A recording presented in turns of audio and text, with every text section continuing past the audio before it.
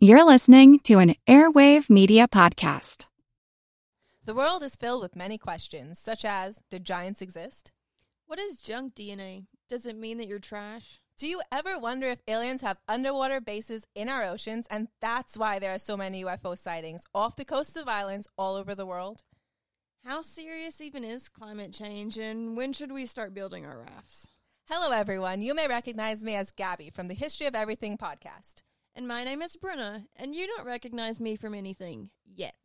Together, we're two scientists who explore the answers to these questions and many, many more in our new podcast, Mystery of Everything, available everywhere you get your podcasts.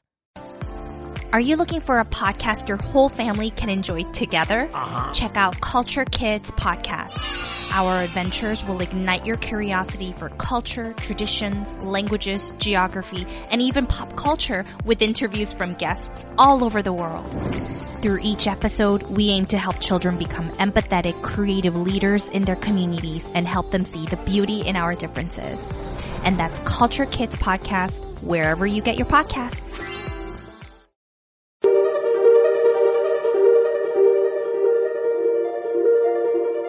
Over 7 million different animals inhabit our planet.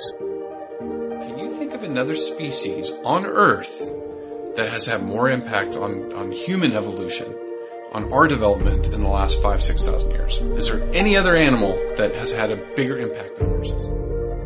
What can they teach us? I think the world record on the horse is like 53 years old. Yeah, the oldest horse in the world. Wow. But most don't live that long. You can hear me kind of breathe. Like, how long am I going to pay for this horse? Like 20 more years, yeah. 20 more years, Angie. Many species are in crisis and need your help. On how they were extinct in the wild, and international collaborations were made because we were like, whoa, this cannot happen. And they were bred in captivity and then re-released. Huge success story. Join the movement at allcreaturespod.com.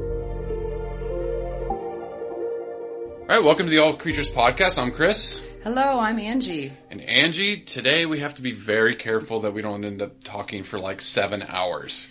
I know. It's going to happen. I know. You'll just have to edit it out. I know. We have to get it down to 1 hour because that's our goal is 1 hour or less. And today we are talking about a special horse. A very special horse. Yes. The Przewalski horse is how I pronounce it. Przewalski's is how I would pronounce it. Right. But I think for the remainder of the episode, you're just going to hear me say pea horse. The pea horse? The horse that pees, or is just the pea horse? Just the pea horse. Right. That's what I teach my son, and that's kind of the lingo in the industry because It's way easier to say. Yeah, than the Polish version. Yes. Or it's also called what? What do we call it? It's called a taki. Right. The taki's the real name for the Przewalski horse. Yeah. But I will say Przewalski horse because that's what I tell my students and everybody else. Why are these guys so cool? This is. I know we've kind of alluded towards it. You know, we're a bunch of episodes in now. We've talked a lot about conservation. And one of the things you and I have talked about is not being all doom and gloom. No, there's some wonderful stories out there. Good stuff, right? And even the episodes like before we hit record, you and I are talking about our future episodes, and we want to bring some really cool stories, zoo stories. So we're going to be bringing that to the listeners here pretty quick in a few weeks. But this one is probably one of the best stories of conservation success. Right. It's my all-time favorite. A, because I love horses. And B, because humans help save these guys. And you've taken care... I know you own some horses. Yes. And, you know, I've been working in the horse industry for close to 25 years now. But you own your own horses. And when you were a zookeeper, you took care of some... Not horses, but... Zebras. Zebras. They're cousins, right? Yes. And that's where I learned all about wild equids. Right. There you go. Before that, I had known a lot about domestic equids and lived with and taken care of horses for years. I kind of had my bleep handed to me. Yeah. My ass handed to me. Wild ass, yeah. Yeah, when I started working with... Grevy zebras because it was a whole new learning curve. These guys are not domestic. No. Wonderful personalities and gorgeous as all get out, but they are not domesticated and very powerful animals. Just give me a lot more respect for the evolution that must have happened. Right. To survive in such a harsh environment in Africa. Yes. Right. And that's, I think, the zookeeper that taught me said, probably to smarten me up so I wouldn't do anything stupid around them, said, these aren't horses. A kick from one of these zebras is about as powerful as a hand grenade. Yeah, they will kill you. Now, I don't know if that's scientifically tested.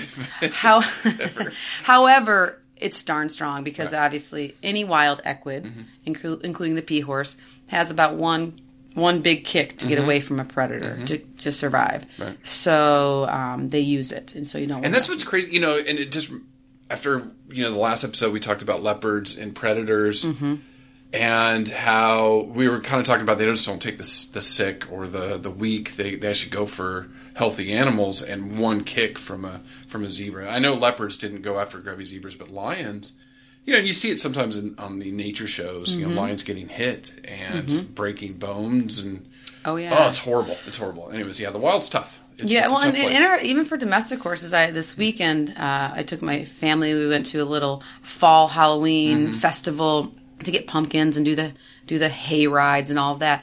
And it was also a cattle farm too on the side, and we got to go feed the cows and whatnot, which was awesome. But they had the horses and some of the horses in with the cows because they work with them on a daily basis to move them from pasture to pasture. And even me in my 30-something years, still learning. Right. I love to learn. Right. I was really surprised that there was 2 horses and about 20 had a cow. A couple of them had horns. One of them was a bull. And guess who was most in charge and got the most treats? The bull? No, the horse? The horses. Really? And I couldn't believe it. And I said to the rancher and the guy running this cool little Halloween event thing I went to, I said, I don't understand how these horses are so greedy. They're getting all the treats, all the cow cookies. Yeah.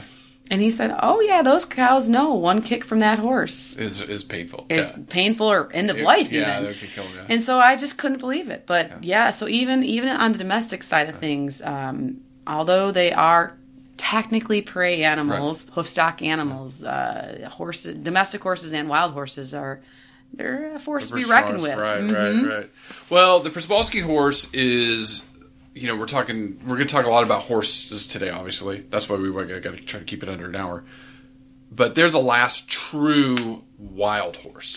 Yes. We always think of Mustangs here in North America. But the Przewalski is truly a wild equid. Right. Like a zebra. And like the Somali wild ass, like I said, which we'll talk a little bit about today.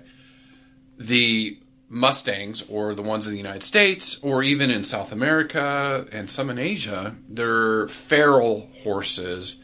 They're coming from domestic populations that were released in the wild. Or the ones in America can date back to the Spanish. Right. In the 16th century, mid-1500s, that got away from them. Or the Spanish actually, reading some of the history in South America on the Criollo horses, they were purposely let go. And they thrived in these environments. And so they're feral, they're wild, quote unquote, but they're not a true wild horse. They've been domesticated for a few thousand years, handled by humans, bred by humans, selected for behavioral traits that made them less crazy, I guess. Calmer, per se. Calmer, yeah, there you go. That's a better word. Because horses are still crazy. They are still crazy. Some of them. Arabians, anybody good old Arabian. And I think that's a very interesting thing with their ability to be re-released into the wild, or if they were domesticated, then to move out back in the wild, because they are a prey animal and they just need to eat grass. Right. And obviously try to move away from predators. As we mentioned, we were talking about leopards and how they're a predator. That's a little bit tougher to re-release into the wild because a lot of the hunting skills are really refined and taught from mom. And if you don't learn them from mom, they can be hard to learn. But yes, horses re-release tend to do pretty well, which you're going to hear throughout this episode, the happy, feel-good story about the pea horse. Yeah, the Przewalskis that have been re-released. So the Przewalski horse being the last true wild horse, they actually went extinct in the wild. So there was no remaining wild horses, true wild horses. The domestic horses come from a lineage called a tarpon horse. That's where all of our domestic breeds came from. And then they went extinct in 1909. There was one left in Russia that went extinct before World War I. And then the Przewalski horse. So the Przewalski horse was all that's left. And it's actually, the talkies, the name that we should be calling them. But most people are just going to recognize him as a Przewalski horse because it was named after a Russian, I guess he was a Colonel Nikolai Przewalski. Yeah, it's a big Russian word. You know me and my words. So Przewalski is actually the Polish spelling. But he described the horse in 1881, and that's when the Europeans were like, oh, look at this cool animal, when the native people to Mongolia and China have known about this animal for thousands of years. Right, yes. But because, us Westerners... We like to classify things, and so I think after late 1800s, early 1880s, when Przewalski had talked about them, then I think a lot of European zoos wanted these specimens, of to classify them, to see, are they domestic, are they wild, where do they fall in, how do we put them in a box. Yeah, and there was a big push. I mean, I guess not to poo-poo on my heritage, because of European heritage, that we did do a lot of good with nature, and there was a big push in the 19th century to understand. Sure, yeah, these are all museums, artifacts, bones. So even though we were kind of horrible to some of the animals, and just, one of my favorite museums in New York City, the Natural History Museum, and you go in there and you see all the specimens and the babies. They killed all those animals, and stuffed them. And they're cool to look at, but then you're like, oh my god, baby cheetahs, like we talked about the last episode, and they're Oh yeah, no, I'm a Midwestern girl, so the Field Museum is where I grew up in Chicago, going to, and on the lower level floor, it's all those animals that they have about one of everything, it seems like. That they hunted. Mm-hmm. But, they don't do that much anymore. That was over 100 years ago. Anyways, okay, back to the Przewalski horse. So after World War II, there was only about 2 populations that survived, and like I said, they went extinct in the wild. The last sighting was in Mongolia in 1969. Mm-hmm. There was one stallion they saw, and then they never saw him again. And actually, it was kind of in the desert region of Mongolia, reading the story about that because humans have really pushed them out. Of course, yeah. That was like the last refuge for them, and it wasn't a very hospitable environment for the Przewalski horse. So went extinct in the wild, but thankfully there was handfuls of these animals in zoos around the world. Right. Then you boiled them down to 12 animals left that could reproduce. And that is where the population remained into the 70s. And that's all we had left, was this dozen Przewalski horses. And just to interrupt, unfortunately, too, a lot of that was before we had reproductive technologies to potentially either harvest gametes or sperm or oocytes to freeze them and potentially have a higher diversity, a higher genetic diversity. I think, if we jump a little bit ahead to the repro part, the reason this animal is doing well is because we do understand as much as we do about horse reproduction compared to other species like rhinos or elephants or lions. Even lions, I know. Well, we have domestic cats, so we can kind of compare that. But so with these 12 animals left in the late 70s, 1977. A group came together, mainly Europeans, but I'm sure some Americans jumped in there too, and other zoos throughout the world. They formed the Preservation and Protection of the Przewalski horse, and they made a huge effort to breed these animals, carefully select their genetics, because, as we'll get into, this population's highly inbred, because there was only 12 animals left. Right, and correct me if I'm wrong, but I believe they threw in a couple domestic horses, too. They did. Too. So there was some, so they're not really a true wild Przewalski horse that we had 100 years ago. There's a little bit of domestic genetics in there. Very small. Very small, but they did contribute a little bit to it. But the good thing is, out of these 12, it's led to almost 2,000 animals today, and reintroductions into the wild. So it has been a huge success story for zoos conservation, and the efforts of conservation specialists to rehabilitate a species and put them back in the wild where they belong. Yes, an international collaboration. Yes, many countries, many different researchers, things like that. So talking about the reintroduction of these animals, they've been reintroduced into China and Mongolia. So there's 5, I think there's also been some release in semi-reserves in the Ukraine and Russia, I think too. There's 2 other places that they've kind of, they're not so much in their natural habitat, but big parks that they have put them in to let them breed and reproduce and be fine. Which they've successfully done. Yes. So there's been wild-born Przewalski horses, yep, that are running around Earth now. Oh, that's so great. So you had 12 in captivity in the late 70s to now you have about 800 animals in the wild that have come back. So that is the idea, the goal that we were talking about in the last episode, like with the Amur leopard. You have 60 in the wild, 200 in captivity.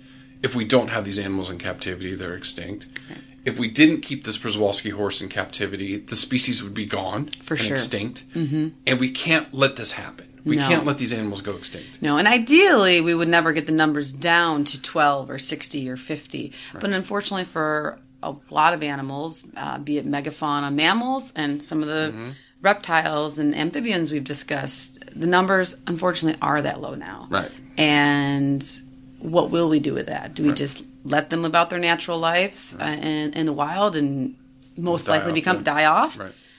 Or is there a way we can intervene? And if we do intervene, how much do we intervene? Right. How much does it cost? Who do we have to collaborate with? Mm-hmm. So there's definitely a wonderful group of scientists working and fighting for many of these species, but not all of them. Right. And with the pea horse, there continues to be great research here in the United States at the Smithsonian Zoological Institution. They are well known for their work with the Przewalski horse and continuing to learn more about their behaviors and about their breeding, of course, right? Because we don't want this to ever happen again. And the cool thing is the Smithsonian Institute can boast first artificial insemination successful live foal. Right. It was born about 4 years ago. Right. So really cool things, and they're trying to learn more and more about these guys. If the to re-release more, and then also too, if there is a population crash,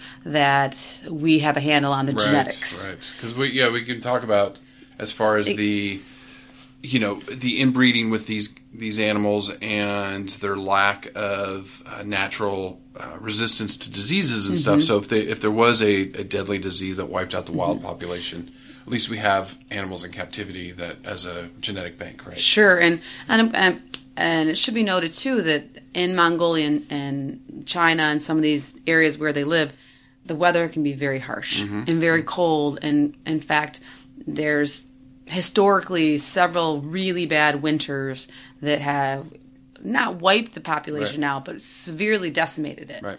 And we cannot necessarily predict with climate when that's going to happen again. So that's why you don't want to be down to 50 individuals again. You want the higher numbers. So the natural life cycle back and forth with it.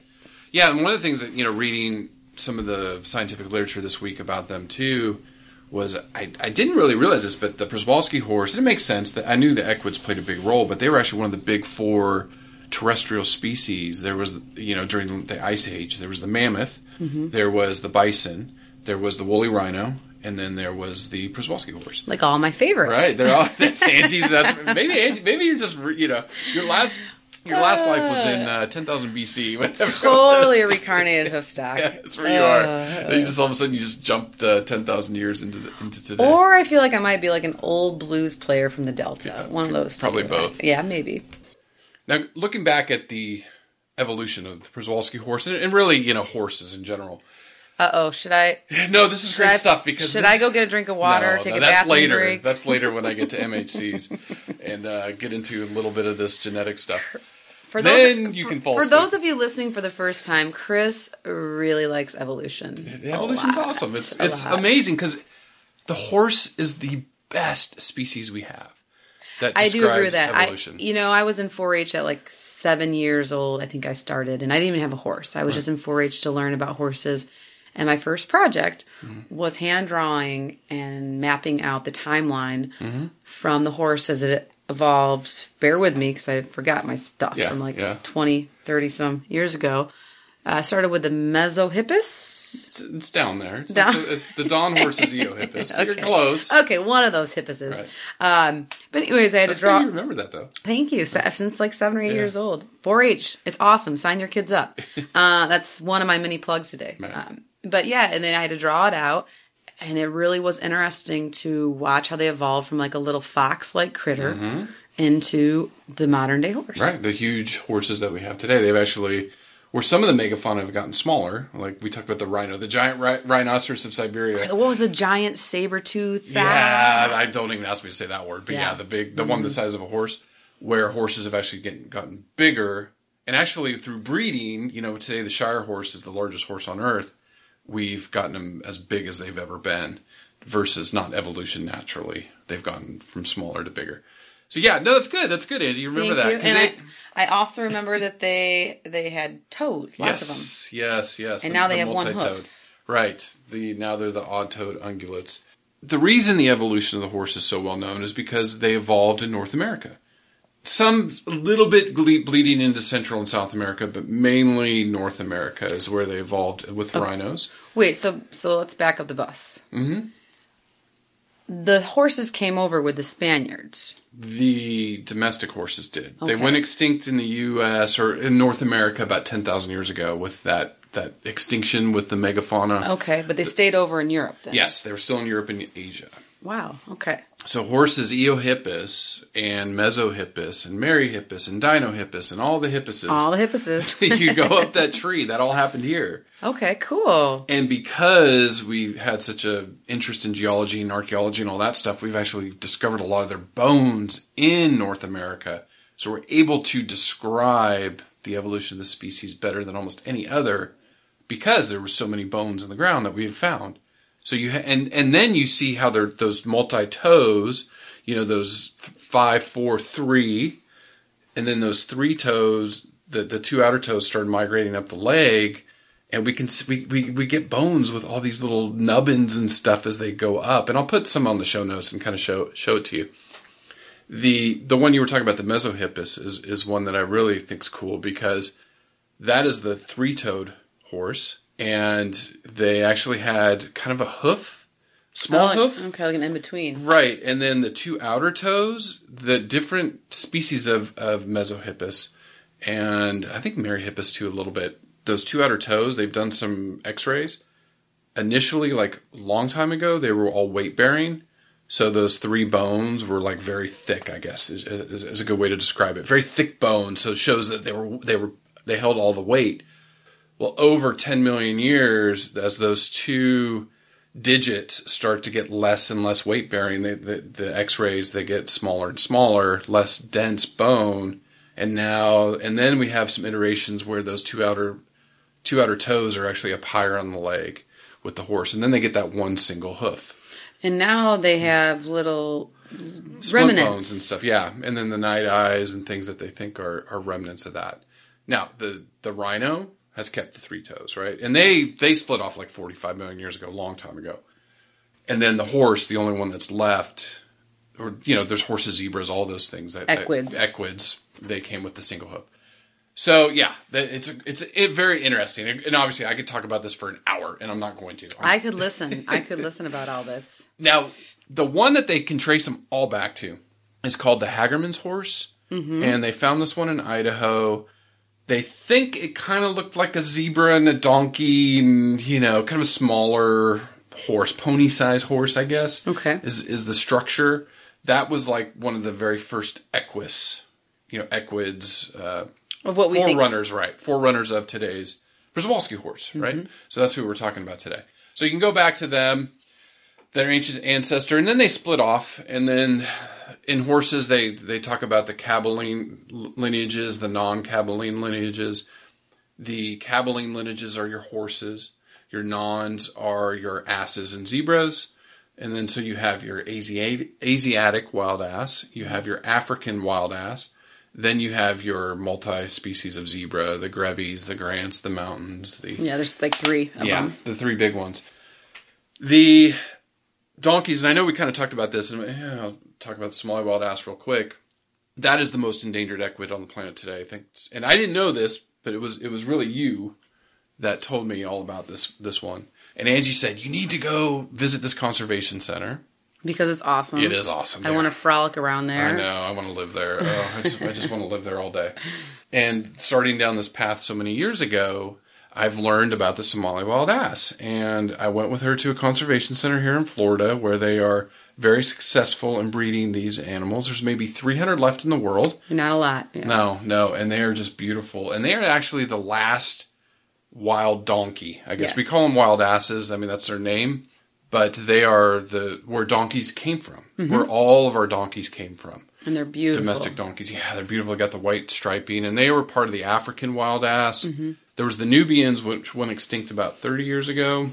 Atlas wild ass in North Africa went extinct in like 1300s. Okay. And then you have the Somalis, which they are in a very tough situation because they're in a very hard part of the world, right? Well, and they're more, like you said, they mentioned, they are more endangered than actually the Przewalski horses. Yeah, they're as far as if you're looking at a numbers game. Of course, zoological institutions are breeding them and hoping to do similar things with reintroduction as they did with the pea horse. However, there are lots of challenges because of their natural habitat and where they're located as far as conflict. It's really a hard part of Africa and Somalia and Eritrea and that part of the world. Ethiopia. I mean, Ethiopia is a pretty stable country, but that part of the world is very contentious, right? Sure. Southern Sudan. Right. Right. So you don't necessarily want to release an animal if it's not going to do well with either illegal hunting or being killed for meat. I mean, or bush meat. Yeah, bush meat that, hey, here's an animal, let's eat it. And they do that to survive. But thanks to Angie, I started down this path and really started jumping into, we did some behavioral studies with these guys, some minor stuff, and then just getting involved with now rhinos and elephants and all the great things that we were doing. Now, the difference between a Przewalski horse and a domestic horse, there are some major differences. There are. Right. And what's cool about the Przewalski horse, and I guess we'll talk about some of the physiology, they're pretty standard, whereas today in horses, as far as what they look like. Yeah, they all look alike. They all have a similar coat pattern. They're all similar in size. I mean, obviously, besides juveniles and then, male and females, but they look a lot alike. Right. And we're domestic horses. We have little I call them ankle biters, the mini ponies, which are hilarious. Mini ponies that you can make wear boots and they can be in your house. So not that I want that. No. In case my husband's listening, I would never want that. Yeah, I never want a mini pony in my house. And little boots. Yeah. No, they're pretty cool. And then you have the Shire horse, which can stand like 7 feet at the shoulder, which is incredible. Humongous, yeah. Right. And all different coat patterns and all different. Yeah. So humans have done a lot of selection and breeding for certain traits, whereas the Przewalski horse, obviously they look the same, but genetically, really quick, and just talk about chromosomes. Come on, chromosomes really quick. All right. In the chromosomes of the cell, the horses have 64, right? So we know that we get 32 from mom, 32 from dad. We won't do a whole genetics lesson. Do you know, really quick to interject, as a student, I always have to memorize all these facts. Right. And I always use tricks to help me memorize things because, well, otherwise I would never be able to memorize. Never pass your exams. I would never pass any exam. And so, interestingly enough, I can always remember the horse is 32. Right. But I always forget what humans is. Oh, yeah. I always forget how many human have. So since a horse has 64 or 32, I take that 32 number, and humans are the reverse. Yeah. Humans have 23 or 46. Right. Is that math right? 20, yeah. No, you can add. Yeah. So all listeners out there, if you can remember that a human has 23 or 46, you can remember that a horse has 32 or 64. Or you can remember, and we should probably do a plug, and they should probably pay us some money, is 23andMe. Well, now there's that too. Yeah. So I remember that. You have to remember the humans now. Yeah, if you've heard that. 23andMe. Have you done that? I haven't done that. No. But I know it's coming, like as far as genetic medicine, and we're getting there with technology. Yeah, it might be a fun Christmas present for like my husband or something. 23andMe. Is that Ancestry? I don't know. Yeah. Oh, okay, yeah. We're mutts. We're living in the U.S., so. Mutts make the best dogs. Yeah. Are you kidding me? I love that. I German for sure, Croatian, Serbian, so I might conflict with myself because they don't like each other. Well, you think this, but see, you could do the English. 23andMe and there might be some other stuff in there. And then I can go question my mother. Exactly. Mom, don't listen. Every grandparent's worst nightmare, right? All of a sudden I'm Spaniard. What? Yeah. Little Native American thrown in there. I wouldn't be surprised. No. So the chromosomes are different in the Przewalski. So horses, we know, domestic horse is 64. Przewalski horses is 66. And then even if you look at donkeys, and donkeys are all 62. So all the wild asses and donkeys are 62. Zebras are all over the place. You have 56, 44, 32, and 45. Truth be told, I have never memorized the zebra ones No. because they're all different. They are way which different. is Crazy. kind of annoying. Yeah. And looking at zebra and donkey evolution history, they all came from a similar ancestor about 2 to 3 million years ago. Right? Yeah, it's that just migrated to Africa, and then one split off to become zebras, one split off to become donkeys, and now they have tons of different zebras. Yeah, and all different chromosome counts, which is weird. So anyways, the whole purpose of this is to show that the Przewalski horse is not the originator of all of our domestic horses. Exactly. It's the tarpon. And That's now extinct. the tarpon for the horse, right? Right, for the horse. And also for all the pea horses that have been either in a captive setting or reintroduced, even though there might be a little bit of domestic horse in there, they all still have the 66 chromosomes. Right. So they're still sitting at 66 chromosomes. So we know that our domestic horses did not come from them. Doesn't mean long time ago, Przewalski horse had some influence on there, but they're really not. They're really a separate species, lineage of Equidae. So interesting stuff. Now, what we do know about the historical ranges, like I was telling you, the bison, woolly rhino, mammoth, and the Przewalski horse really range, and probably tarpon horses too, to some extent, range from Asia to Europe, North America. Went extinct in North America with the megafauna extinction that happened when mammoths got wiped out, but still persisted in parts of Asia and Europe. And then really, probably because some of this domestication was happening, and as humans settled more of Europe, more of that part of Asia, these animals got pushed farther and farther east into Mongolia, remote regions of Russia. And that's where we think of them. Right, today. So looking at the scientific history of them, and what scientists think is they probably ranged all over the northern part of the world, but due to human pressure, they've really gotten fragmented down the last few thousand years to where historically, right, in the last few hundred years, what we do know for sure, really goes back from like Genghis Khan onward to the last 600-700 years, that they've been isolated to Mongolia, parts of Russia, and parts of China. So that's really where they are, and that's where they're being reintroduced today. But like I said, there's a couple parks in Russia and Ukraine that have done that.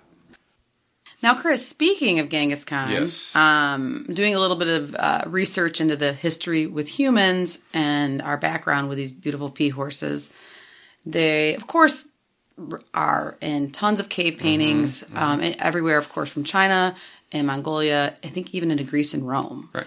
So, and that's, tens of thousands of years ago. But even more recently in the literature with Genghis Khan, there's a story goes that one of these pea horses crossed the path of Genghis Khan riding one of his prestigious mounts. And his horse, his domestic horse, reared and spooked upon seeing this pea horse. And so whoever caught and brought him one of these takis or one of these wild horses would, be forever endowed, be great. And this was when they brought him a pea horse, it was considered a very prestigious and rare gift because these wild horses were not domesticated and were so hard to catch. Right, and so elusive, right? So they've kind of always become this symbol of, which even in the North America, Mustangs are wild and, freedom and all of that. And I think the symbol of it. I think that has stayed true historically, even now. And then the other main really important fact for the history of humans, you already touched on how they were extinct and wild and re-released. What drove them, and how we internationally came together as a community and said, wait a second. Fast forwarding now to our current history with them. You already touched a lot on how they were extinct in the wild, and international collaborations were made because we were like, whoa, this cannot happen. And they were bred in captivity and then re-released. Huge success story. But I think it's interesting to take our human history with them, or take what we learned. There's some quote out there, it's probably by Einstein or who even, I could Google it, but where they say the definition of insanity is doing the same thing twice and over and over and expecting different results. Right. And so I think that with these, with a successful story of them being reintroduced, we need to learn why they went extinct in the first place. Right. Yeah. What was the pressure? What was the cause? And we've touched on a lot of it in our other podcasts, but with the pea horse that did go, a big, large land mammal that, really went extinct in the wild, I mean, basically experts have traced it back to differences in cultural and political beliefs, which, what's happening here in the States? Right. Yeah. Of course, hunting, and that could either be, whether it's illegal or legal, climatic change. And, these are all things that we're seeing here in this day and age. And, of course, competition with livestock and land pressure. I mean, these, and I'm sure you'll get into it in the diets of what these animals eat, but they eat grass. And all day, and they eat it like 16 hours a day, and they need a lot of it. Right. So they need room, and they need to be able to find this grass. And they're not migratory, at least currently they're not. Right. But is that because we isolated them? Right, we make them not migratory or whatnot. So, and then once again, too, animals that live in harsh climates, especially like in China and Mongolia, I mean, harsh winters can knock out their population. Right. And then these are truly wild horses. And granted, they live in a reserve, but the reserves they live in are, humongous. Huge. Yeah. And so, but then there's competition for water and other resources, which naturally, historically, they would have that competition, but it's even probably more concentrated when there's less room and more animals. And we even, it's funny, you even see some of that in the United States with the wild horses, the debate that's going on within this country as far as how to manage them, what's the sustainable population, and ranchers in conflict with wild horses. Absolutely. There's people out there, raising cattle on these lands in direct conflict with wild horses. So that's a big discussion in this country. It is. It really is. It's a nightmare to try to deal with it because these animals don't have their natural landscape, right? We've isolated them to pockets in this country, and we're like, this is where you're going to live. And they happen to be very successful. And they're breeding really well. Mm-hmm. And so there's a balance of like they're starving. Some of them are starving, whatever. So yeah, same thing with Przewalski horse in that part of the world. So yeah, I think one of my other take-home messages today is that they're complex issues why species go extinct, and they're different for different species. But there seems to be a lot of similar patterns. Oh, yeah. And it's a bunch of stuff coming together at once. Like right now, it's like the last synergy, but synergy is like a positive word. This is like bad mojo coming Dyssynergy. I don't know, some word I just made up. But yeah, so it's it's not just like, oh, let's not hunt them. That let's not, let's give them as much land as possible. There's just a lot of angles. It's got to come. Yeah, it's got to come. We have to come together. And it's multiple solutions. It's not just one. Yes. It's not just recycling, or it's not just turning off the lights, or conserving certain things, or driving a more energy efficient car, right? Or being a vegetarian. That's big. Each one is big, huge, and each one. Every little bit helps, right? But you need to do them all if we're going to make a big enough impact. Okay, so let's get back to some good stuff. Feel the good stuff. Obviously, you and I love horses and the history of horses. Chris, why I love horses? What? I just like looking at them. Okay, they're pretty, but let me ask you this. Here's why I love horses. Because they are amazing animals, and they're amazing to work with. They are intelligent. They are loyal. They are, fun. It's so much fun to work with them and ride them and be around them. But let me ask you this. This is one of the major reasons I love horses.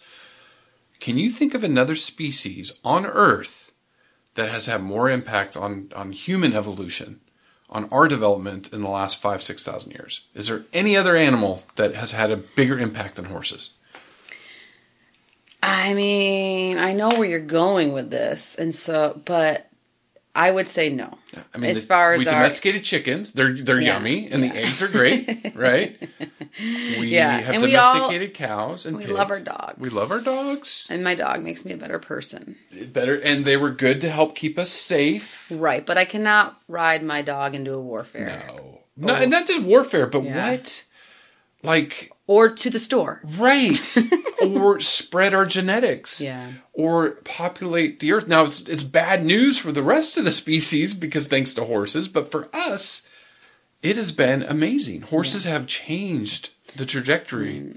Horsepower.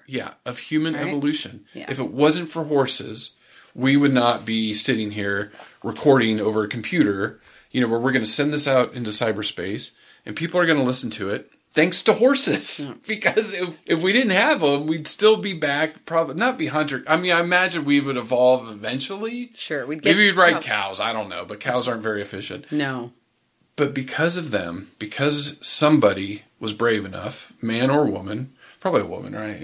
Of course, probably like a grandma.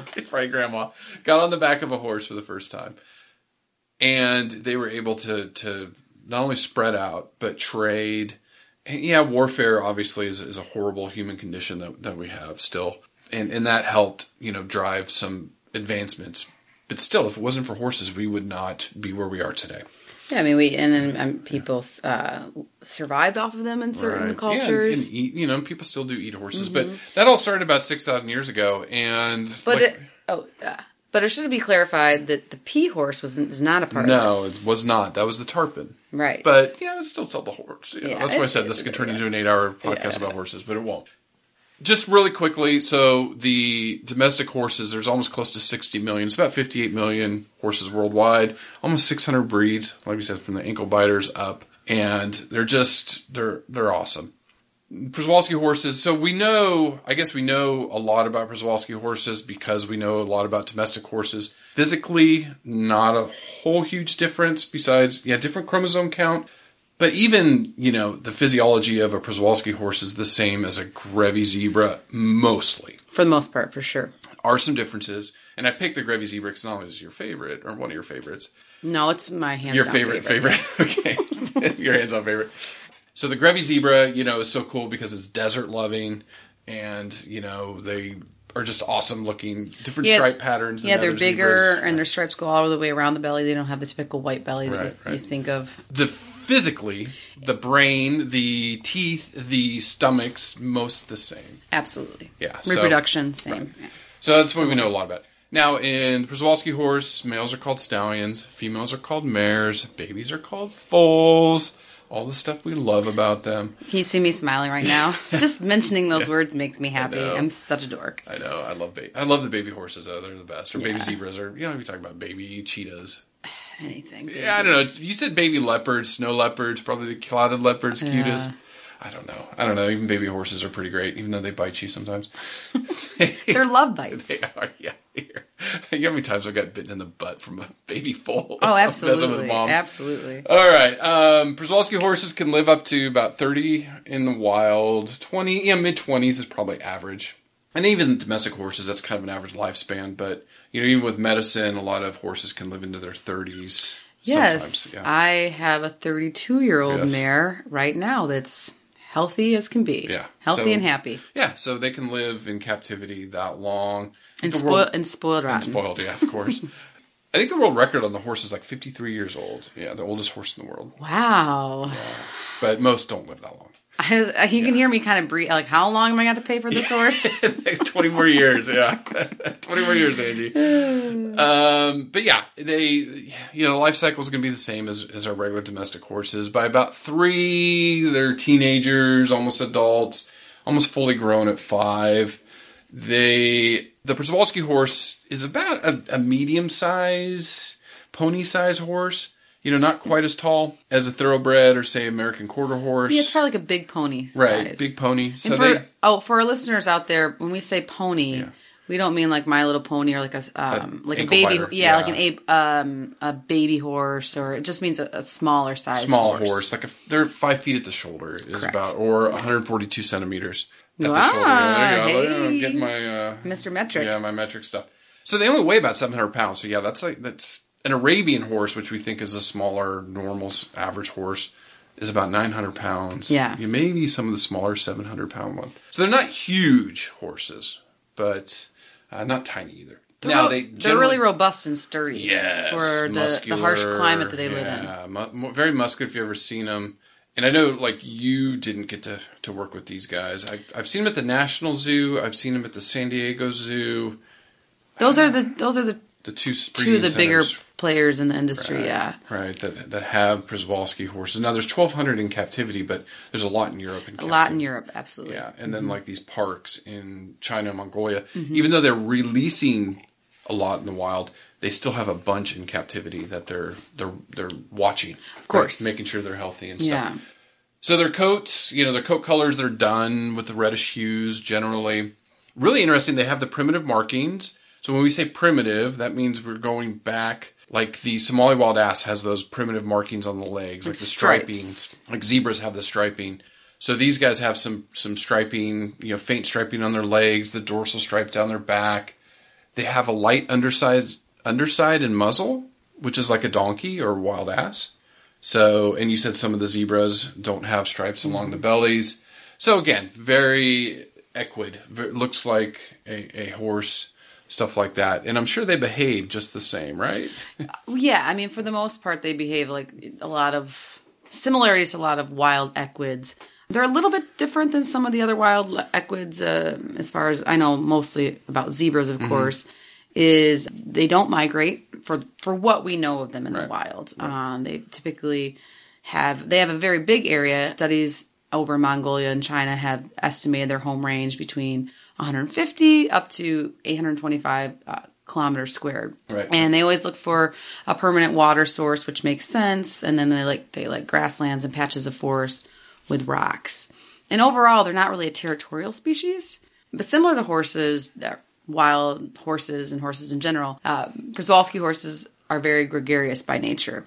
And a group of horses is called we always think of a herd, right. But another way to look at it another word is a harem. And typically, like was seen with most zebra species, of course, not the grevies.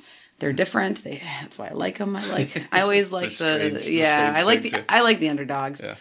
But in general, typically with wild equids, there's usually one dominant stallion, lots of mares, and lots of young foals. And horses, in general, have a dominance hierarchy.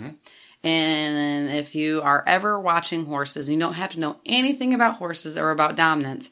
All you have to see is if you open a gate, which one comes in first, which one comes in second, which one comes in third.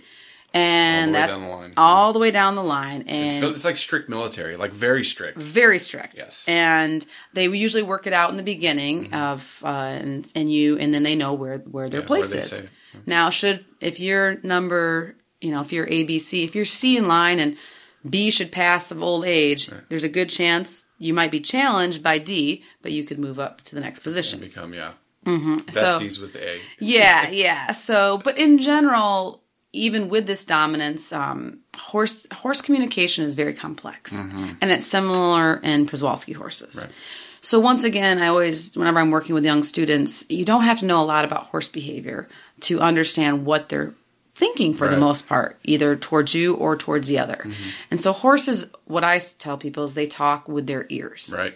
Yep. And it's the same with Przewalski's horses. They are going to communicate. They can, if their ears are forward and kind of in an erect position, they're alert or looking around and, maybe looking out for a predator. Or interested, too. Hey, do you have a treat in that bucket for me? If their ears are kind of just off to the side, that usually means they're relaxed. Right. But the biggest one you want to look out for, and the biggest one that is part of this dominance hierarchical behavior that they have is their ears when they lay their ears back. And they can lay them back all the way flat till it basically touches the back of their neck, the main area. Yep. It's called pinning their ears. And when you see that, then that's going to usually be followed by a bite, a kick, a something else. A strike, yeah. But they use it as a warning sign. So therefore, horses are very sensitive. And in general, like with a lot of pets, maybe your dog too, but definitely in the horse world, you probably have always heard people say, "Oh, horses can read your behavior. Horses know when you're scared of them." Right.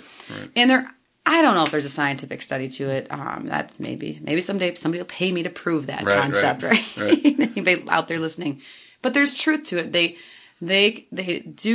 are very sensitive, but I think a lot of it's just because they are used to watching all their other herd mates, or they've evolved to have these complex social structures. They're very perceptive. They are very perceptive. Yeah. So they can pick up on body languages and things like that. Yeah, I mean, working with new students that are scared, which, some of these horses are, 500 kilograms or 1,200 pounds. They're big and they're strong. And so they are intimidating. And when you go in and you're intimidated and you act like that, the animal knows, oh, I'm dominant. Right. And so they take advantage of the situation. But anytime I'm working with them, I'm dominant. I'm the one in charge. And I've seen little kids. They're in charge, man. Oh, yeah. And those horses know. Oh, yeah. The little Spitfires. I'm in charge. And my lead them around. Yeah, my little tiny dictator at home. He, my almost 4-year-old. Because my 2-year-old is like that. I have 2 of them. But no, my 4-year-old is, he's so funny. He tells those horses what to do, and he thinks, but it's a good confidence booster, and because he's grown up around them, he's comfortable. He doesn't have a fear of them, and of course, I only put him around safe animals. But so they definitely have a lot of signs of dominance and power and aggression. Mm-hmm. People that work with them and other horses understand. But on the flip side, horses, and including Przewalski horses, also have a lot of in the industry, we say affiliative or social behaviors. Very social, yeah. Very, very social as far as standing side by side, nuzzling each other. And then there's another fun behavior we call mutual grooming. So it's kind of in the human world. Right. You scratch my back, I scratch your back. My husband, you massage my foot, I'll massage your foot. Or sometimes we massage each other's feet at the same time. So it's, I know, right? Not after a day of work, right? Yeah, the zoo world. Sometimes after a day of work. We're tired over here. But so they basically will stand, head to tail and groom each other on the neck. And you see that a lot between friends. Mm-hmm. And interestingly too, because little foals are, and yearlings and whatnot are in this harem, mm-hmm. the foals and the yearlings have to tell the big stallion, I'm not a threat. Right. So especially a newborn foal, they do this really cool behavior called clapping, mm-hmm.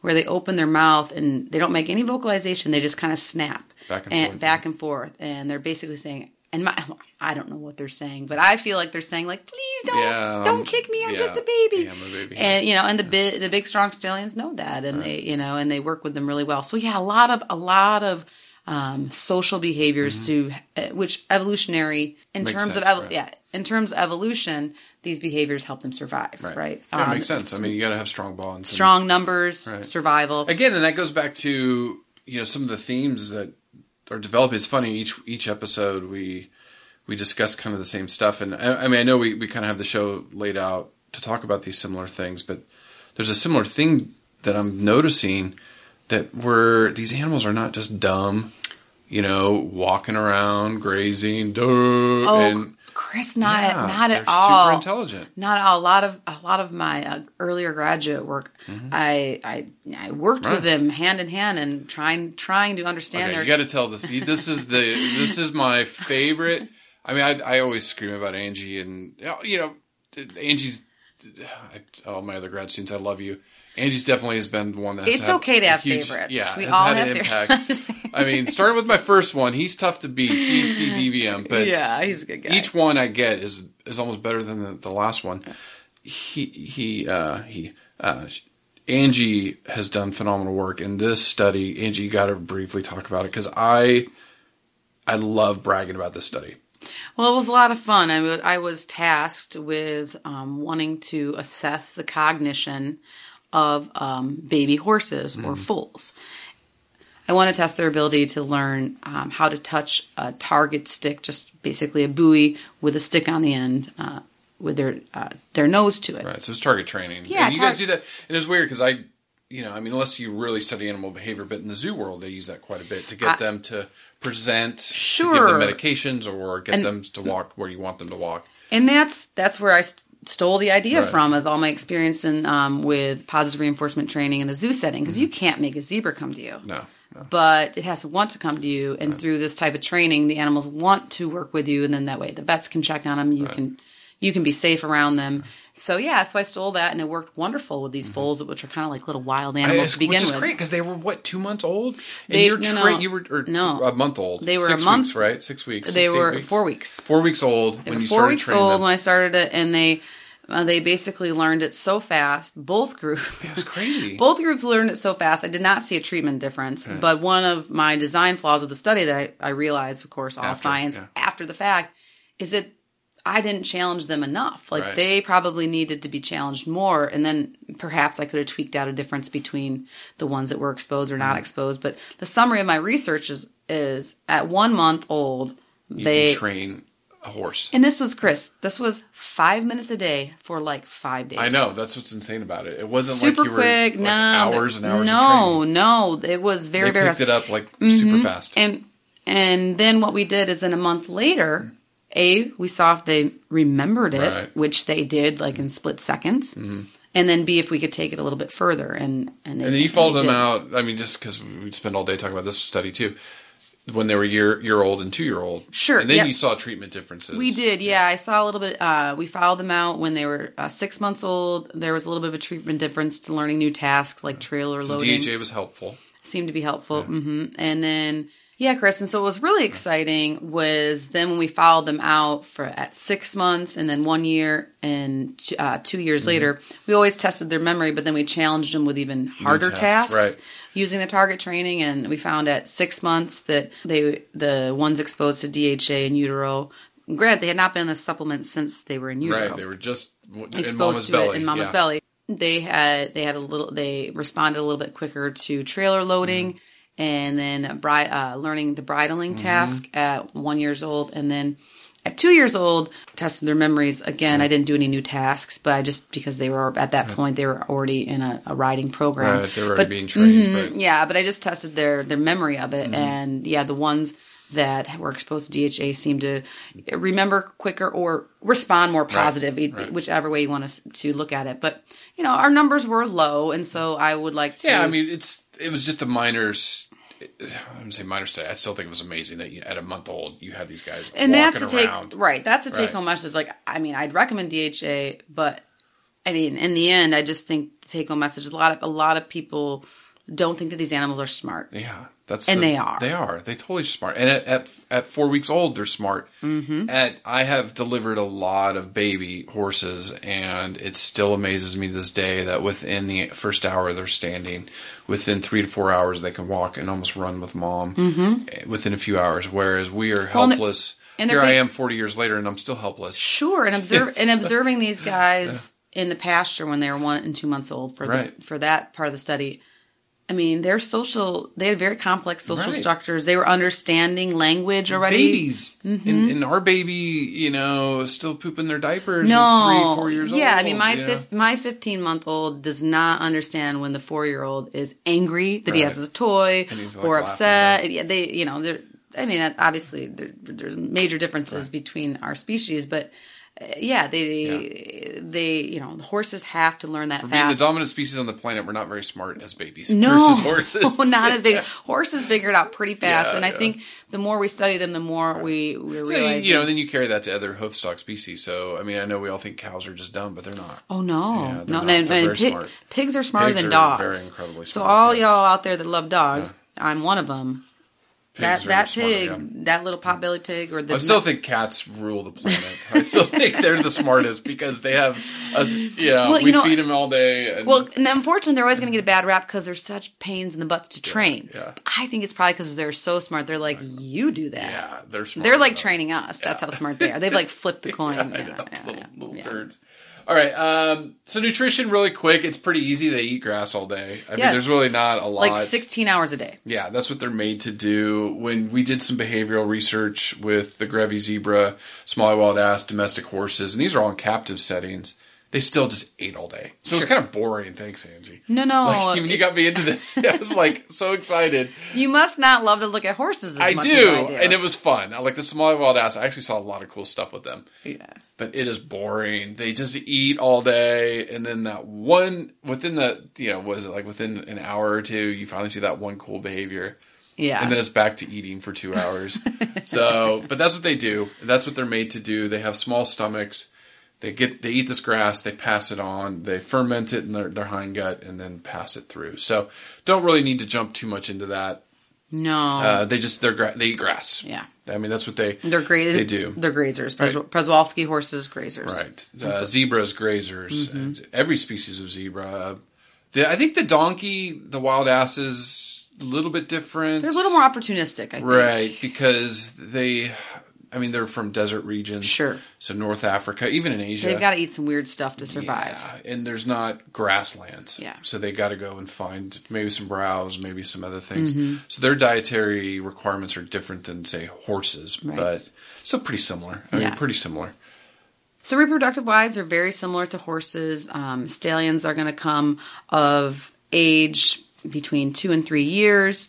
With mares, it's probably about the same as far as their age. Right. Stallions, probably because of herd dynamics, usually don't breed a mare until they're probably about 5 years of age when they've earned a little bit higher status.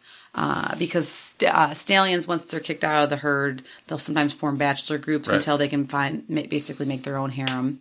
And then they also are seasonally polyestrous, which what that means is they come into a season, they come into heat or they come into estrus when it's a good time. Right.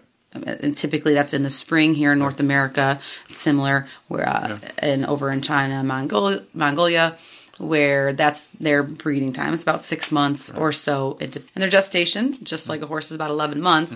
So that makes sense. They get pregnant in the spring, and then they have babies in the spring. And that's, anytime you teach reproduction, that's when most animals are having babies. Yeah, the grass is good. I mean, that's when you want to give the birds are singing, the insects are who doesn't love spring? Yeah. Sometimes I get whiffs of spring. I get so happy. And their courtship is not too aggressive because the mares, they have what is like an active estrus where they are interested. Yeah, they're interested. They have showing behavioral signs, and the stallions do a really cool behavior similar to in horses, what's called a Flehmen response, where when the mare's sending signals through her urine and whatnot, and he'll sniff that region, and he'll stick his upper lip up to smell those goodies and to basically probably find out for sure that she's... Yeah, they're smelling for hormones. But to make sure it's funny, other species of cats do it. And people, you always see the funny horse pictures with the upper lip. And that's what it is. They're inhaling that. Yeah, they're like... That aroma. They want that strong aroma. And so the mare is typically receptive for the most part. And then... When foals are born, they're going to stay with their mom for up to 2 years. They're going to stay in the harem. And then if it's a mare, it'll stay most likely in the harem. If it's a stallion, he'll probably be kicked out because that whole dominance thing, unless he's super strong or something, he's probably not going to, defeat the male. So conservation status, Angie, there's about 2,000 in the world, Przewalski horses, and about, 700-800 in the wild or in parks? Yeah, I think... Isolated, 1,200 in captivity. Some of the more recent numbers have said that there's been about a little over 380 that have been born... In the wild. Or in some probably these parks, because they're really protected parks. Sure. Or a lot of them, so not free-ranging. They still have fencing around them, right? Right. Pretty good. The only problem is... Again, coming from 12 animals, they're highly inbred, which has led to some behavioral issues. I know a couple studies where I've read where stallions have killed foals, like just abnormal. That's not normal horse behavior. Some of that's been a problem. I'm reading studies on their genetics. As far as one of the big things in genetics is there's a thing called, I'm not going to go down this path today. I will eventually because you really wants to. I do. But it's called the MHCs. Major histocompatibility complex.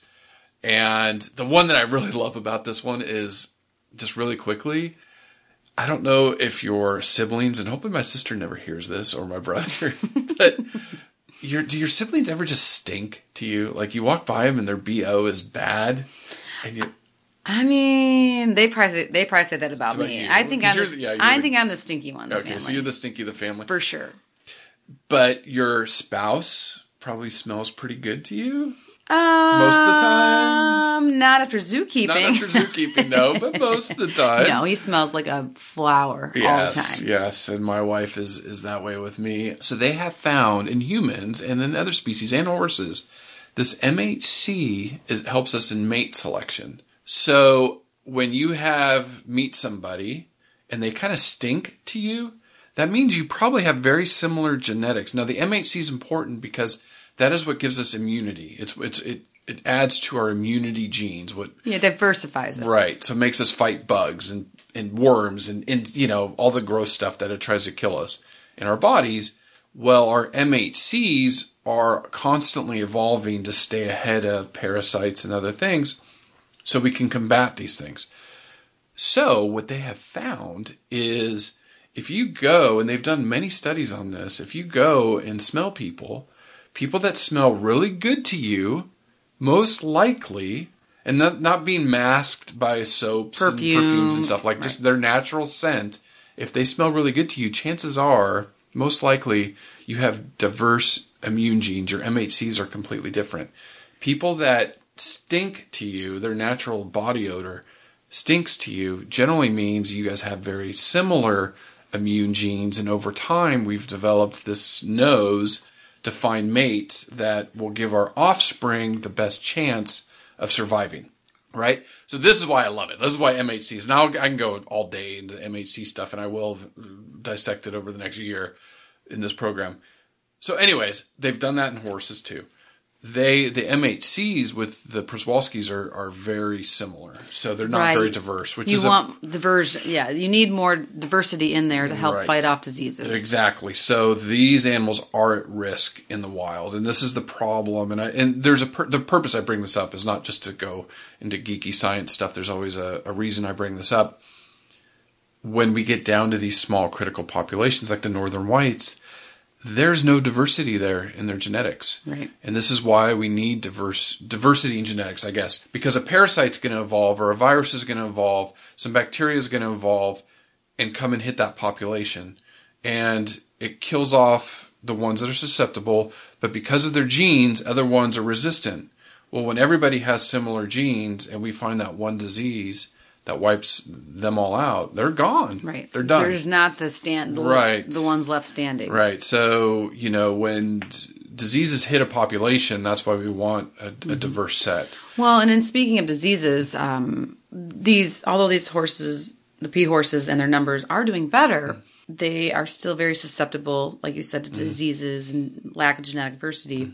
But also from potential hybridization with domestic horses and also diseases that domestic horses have. The domestics, that can spread it pretty well. Like, even dog populations, like we will do African wild dog at some point this next year because feral dogs in Africa have a horrific impact on them. And, again, this is why we need to try to maintain these populations at healthy levels. That's why SSPs species survival programs are important. And that's where stud books. And that's where I think the research that's being done and reproductive and behavioral health of these P horses in North America and some of the zoological institutions is so critical because they're also saving gametes and learning more about artificial reproductive technologies. To try to bank some of these genetics. Right. God forbid if another hard winter or a disease or something did hit the population really hard, that maybe we could start all over again. Right. But that takes time, money, and resources, and there's so many other animals that need this. Right. It would be better if we could just maintain the population in the wild that we have. Right. But that's hard because that should be the first choice, but then that should be, but need all these backups. Yeah, and the international group leading these efforts and these coalitions are smart. The P horses are not all in one park. There's 3, 4, 5 different parks, but also because of that, there's small fragmented populations. A lot of them are surrounded by livestock and pastoral lands. But and they'll work with the local people around to help preserve and keep these P horses safe where they're at. Right, and that's reading the reintroduction success stories with them, you have to work with the local populace. Absolutely. And they have established these regions where they can, release them, and the locals are invested in those populations. So reading the studies on how to successfully reintroduce animals to the wild, it's so complicated and so many issues. Again, a whole nother separate episode just on this. And interestingly enough, Chris, there's actually a new science in the zoological world called reintroduction science. Right. So for a lot of the naysayers about animals in a captive setting or whatnot, that's a different discussion for a different day. But there are actually young scientists, young minds working to try to figure out how to best get these guys back into the wild. Right, and we're talking about like predators, teaching predators how to hunt, making sure how do we set up the proper environment, even though, there's only a quarter of the natural environment remaining from, say, 1,000 or 2,000 years ago. Yeah, and with the pea horses, because their climate is so harsh, I mean, we're talking about the Gobi Desert and some of these other places they've been reintroduced, trying to learn from the mistakes of what we've done right and what we've done wrong about areas to release them in. And so there's a big push to try to radio collar some of them so we can learn more about them. Yeah, and that brings me to the last thing I was going to bring up is I actually read a recent article just this past week talking about the radio collars that they initially used with the horses. They hated them. Like you see them on elephants and stuff, these big leather. Yeah, invasive. Yeah, they hate them. And I can imagine a horse not wanting that, around their neck all the time. So they've actually developed these smaller ones, and they've braided them in the manes and tails like we talk about doing with some domestic stuff, like hurricanes and stuff. And that is working just fine. And then they're using these GPS trackers to track where they go, study some of their behavior. So, yeah, that's cool that you brought that up because I just read that last night. Yeah, I mean, and that's the whole reintroductory science, like learning from our mistakes because we're humans. We're not perfect.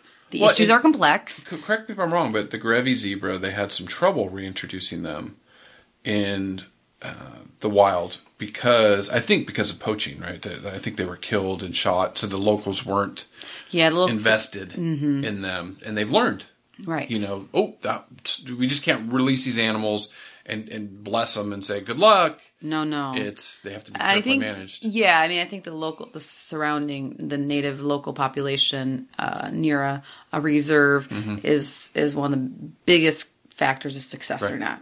Right. And so once again, that's why we're here. Yeah, education brings people together. It makes people able to make better, well-rounded decisions.